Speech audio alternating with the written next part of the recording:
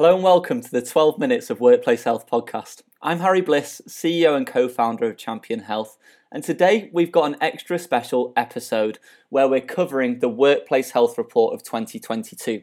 Now, this report's been downloaded by thousands of people. It's already top ranking for employee wellbeing statistics on Google, and we're hoping that it's going to be informing public policy and practice and wellbeing strategies all across the globe. Now, I'm joined today by Laura Dallas, our head of product. Laura is a self-confessed data geek and helped pull together all of the hundreds of thousands of data points into one meaningful report.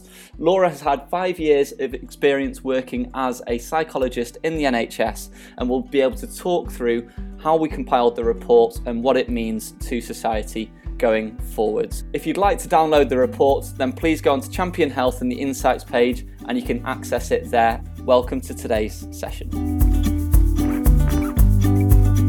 Hello Laura, how are you?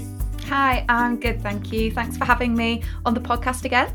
No, double time. I think you're the first person to achieve 2 times on the podcast, so congratulations on that. And I'd also want to just congratulate you and the rest of the team for publishing this report, because it's been downloaded by thousands of people. It's had a huge reaction on social media. It's already ranking top on Google for employee wellbeing statistics. It's going to look to potentially inform public policy practice going forwards. How does that make you feel, first of all? Oh, excited. Slightly nervous. I'm just a data geek at heart. So that's, understanding the data was really what it was all about for me. But then obviously being able to translate that into action and have that impact is also so important for us, for our organisations that we work with, obviously the wider people as well. And I think that was the first thing of why we did this, was to just share best practice. And I think data is really hard to come by in the wellbeing space, and it's very fragmented at the moment. And this is probably the first report I've seen that brings all of it together. So could you just summarise a bit more around the report, what it includes for our listeners that may have read it or they may be reading it after this? Yeah, so super high level. The report that we pulled together covers 5 main areas of health, and they're the key aspects that jumped out to us in terms of the data that we collected. The data itself, just before I get going on that, was gathered from over 2,000 employees in the from our clients in all different sorts of sectors. On all of their data was fully anonymised and then aggregated to produce the report that we have. So the key areas that we focused on were mental health, mental well-being. We have stress, performance and productivity, MSK health, and then behaviour change as well. So those were, when we were going through the data points, those were the key aspects that were jumping out to us. And I guess as a headline, there are lots of results in there, pages and pages, thousands of data points that we were looking through. But I think as a really high level summary, what I get from it is that actually our employees are really tired. They're tired, they're low in energy, and actually that is then having a knock-on effect on every area of health, whether that's your mental health, your physical health, your productivity and performance. It's really having that wide-reaching effect. When we look at the data, when we've asked employees what's impacting your productivity, 53% said tiredness. And that's almost twice as high as the next highest one of high stress. And so that's fascinating data. And again, the report goes into all of the action. Unfortunately, we've only got 12 minutes today. So you can review the live session as well. That's on the Insights page of the Champion website. But what were the challenges with the data? Because there's so much data that we actually left out of it in the end that could have been included. It could have been a 500-page novel almost, going through all of the data points. So was that one of the biggest challenges? Was there anything else as well you experienced? Yeah, it was definitely choosing, because as you say, there was a lot of data to go through in with our health assessment where where employees have the chance to answer these questions for us to collect this data. There are so many different questions covering all areas of well-being. So actually when you get into the nitty-gritty and start cross-correlating it and seeing the relationship between findings, there are some really interesting bits that came up which actually I didn't expect, and I don't think a lot of team expected.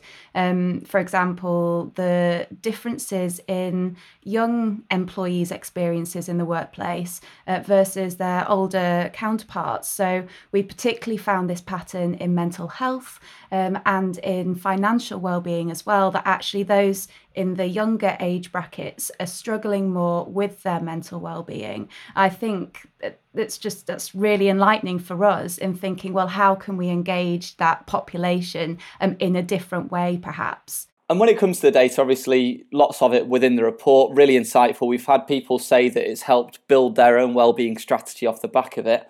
What's your favourite piece of data, being the data or self-confessed data nerd that you say you are? Great question. I think my favourite piece of data, just because it's so beautiful, is the graph around mental well-being and self-rated productivity levels. So we've already hinted at how actually different areas of health are impacting productivity. Of course, tiredness is one aspect, but mental well-being is also another. And we really saw this in the relationship between the two. So the graph, you'll have to have a look at the graph in the report. I don't know what page it is, towards the end of the report. But it's a perfect relationship where you can see if you are experiencing low levels of mental well-being, then you are also more likely to experience low productivity, and then vice versa. So if you're experiencing high levels of mental well-being, you've got good mental well-being, then your productivity and performance is more likely to be better. So I think that just beautifully illustrates our whole business. Our whole mission is that actually well-being is the bedrock for performance. So it is very much a business issue and needs to be treated as such. I completely agree. And for anyone that wants to go to that specific page, it's page 27 that you can access. And the graph is just perfect, isn't it, in illustrating that? And it almost couldn't be made up within there. And as you say, it really underpins that business case that so many organisations, and rightly so, need to be able to invest in well-being going forwards. What would you say is the data that surprised you as well? Because there are quite a few elements that surprised me. And were very new to me and new to the wellbeing space. What was the bit that really surprised you? Yeah, I think for me, the bit that surprised me was MSK Health. It's something which we don't often talk about. I know we spoke a lot about this in the live session that we did yesterday. And actually, it's something that is quite overlooked, but is affecting a large amount of people. So nearly 60% of individuals were experiencing current MSK health pain when they completed this assessment. And that naturally is also having an impact on productivity. And the other aspect of MSK health that really surprised me was the difference between office workers and home workers. So actually, it appears from the data that home workers are faring much worse in terms of their MSK health. There's lots of reasons that could explain that. We dive into a few of them in the report. But what we do know is that actually people, whilst at work and particularly at home, are sitting for very long periods of time. And it's that sedentary behaviour which is seemingly contributing to this rise of MSK pain. So for me, it just really highlights that even though if you have a remote workforce, doesn't mean that you don't need to think about their desk setup or their desk assessments, making things comfortable, but also that movement. So thinking of ways to get people up and moving during the day. Like you mentioned, walking meetings is a fantastic example of just keeping people's bodies moving in an otherwise sedentary environment. And I found that data fascinating as well. And I think you're twice as likely from the data to be experiencing back pain, neck pain, than if you're working from home than if you're in the office. And that's fascinating because we know, again, MSK ties into mental health. There's a lot of data around that as well. And these things don't sit in silo. And in terms of what's next, in terms of the next report, what do you forecast across the next year or so for the changes to be made within health and wellbeing and within workplace health? Yeah, well, Even though I was quite shocked by the results at the beginning, actually, as I was moving through the data into the behaviour change aspect and actually, okay, what do people want to do about this? It was really reassuring that actually employees, most of them, the vast majority, 94%, are motivated to make a change. So I'm actually quite hopeful that the issues that we've identified will be able to be worked on and addressed by individuals themselves, so on an individual level, but also at an organisation level as well. But I think it's just a bit of a caveat to that is that we have to recognise the barriers, and we talk about this in the report as well. So making sure that we are creating space for that change to happen, because it's one thing for people to be motivated and, you know, to really want to improve their sleep or get active or improve their mental health. But actually, if they don't have the capacity to do that, if they don't have the time, if they don't have the resources, the confidence, then actually that's going to hinder them and behaviour change just won't happen. So I think going forward, organisations really need to think about how we enable that and address those barriers that are stopping people from making these changes, which will have such a positive impact on productivity as well.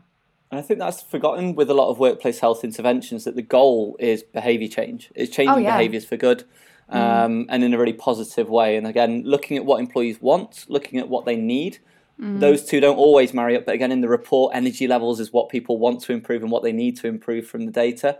But then also, how can you build in the interventions, the initiatives, the environment to overcoming those barriers? And that is the golden goose when it comes to workplace health. So, Laura, thank you so much for being wonderful, for being the self-confessed data nerd and for publishing this report. I can't wait to see next year's already. I'm really excited for it. But thank you very much for joining us on today's session. And I'm sure I'll just see you later in the office at some point. Yeah, fantastic. Thanks so much for having me. For more exclusive insights and content around workplace wellbeing, please subscribe to this podcast, and we look forward to seeing you on the next episode.